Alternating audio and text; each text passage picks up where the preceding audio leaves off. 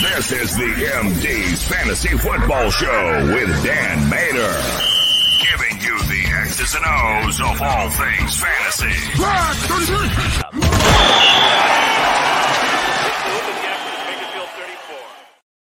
We got Tampa Bay and the New Orleans Saints. Jameis Winston back in action.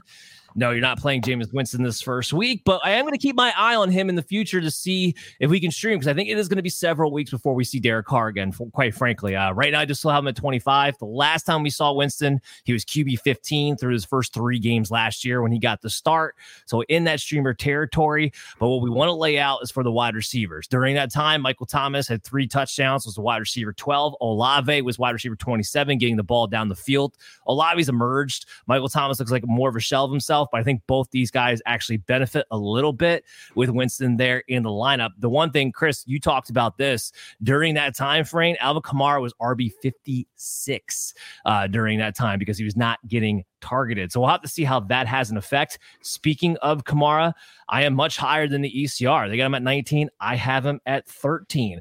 Look, I don't look at this as any different than week 1. Week 1, guys are coming off a training camp, practice very little, especially in the backfield. They come in, they take their full regular roles. I'm not worried about that. Chris, are you with me on this one, or are you a little bit more conservative on Alvin Kamara? It has nothing to do with whether or not he's going to be productive or healthy or looking like he's gotten Alvin Kamara ready to play week 1. It's more so this offensive line is putrid and terrible, and he talked about his numbers with Jameis Winston, and I don't see that there's a whole lot of upside with Alvin Kamara right off the bat, where there's any chance of what his usage will be that week 1. Yeah, no, 100%. Let's move on here. Rachaad White is an RB3. I hate this matchup against the Saints. He shows you what happens when he's not. Rachaad White too. Sorry, go ahead. What'd you say? You hated Rachaad White too? So I hate Rachaad White, but you were finishing off what you were saying with the matchup. But I was yes. Yeah. If it's not put that out there, I'm not expecting much out of Rachaad White. Let's just put it that way. Chris Olave remains the top 10 wide receiver for me. Mike Evans, a wide receiver 21. Adam, I want to talk about Chris Godwin.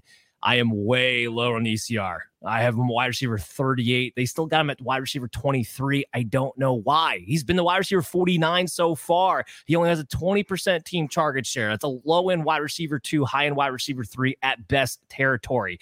Mayfield is not accurate with him. 72% catchable targets for him. Evans is 85. He's only seen 25% of the red zone targets. Evans seen 75%. Mayfield doesn't like Godwin, or he can't get on the ball. Whatever the case may be, I'm not playing Godwin. I don't like the upside. Yeah, no, I'm right there with you. Unless I'm playing where my lineups are especially long, right? I think we talked earlier, a 3 wide receiver, 3 flex type of setup, then maybe he gets in the conversation for that last flex spot. But otherwise, I have no interest in playing Chris Godwin right now.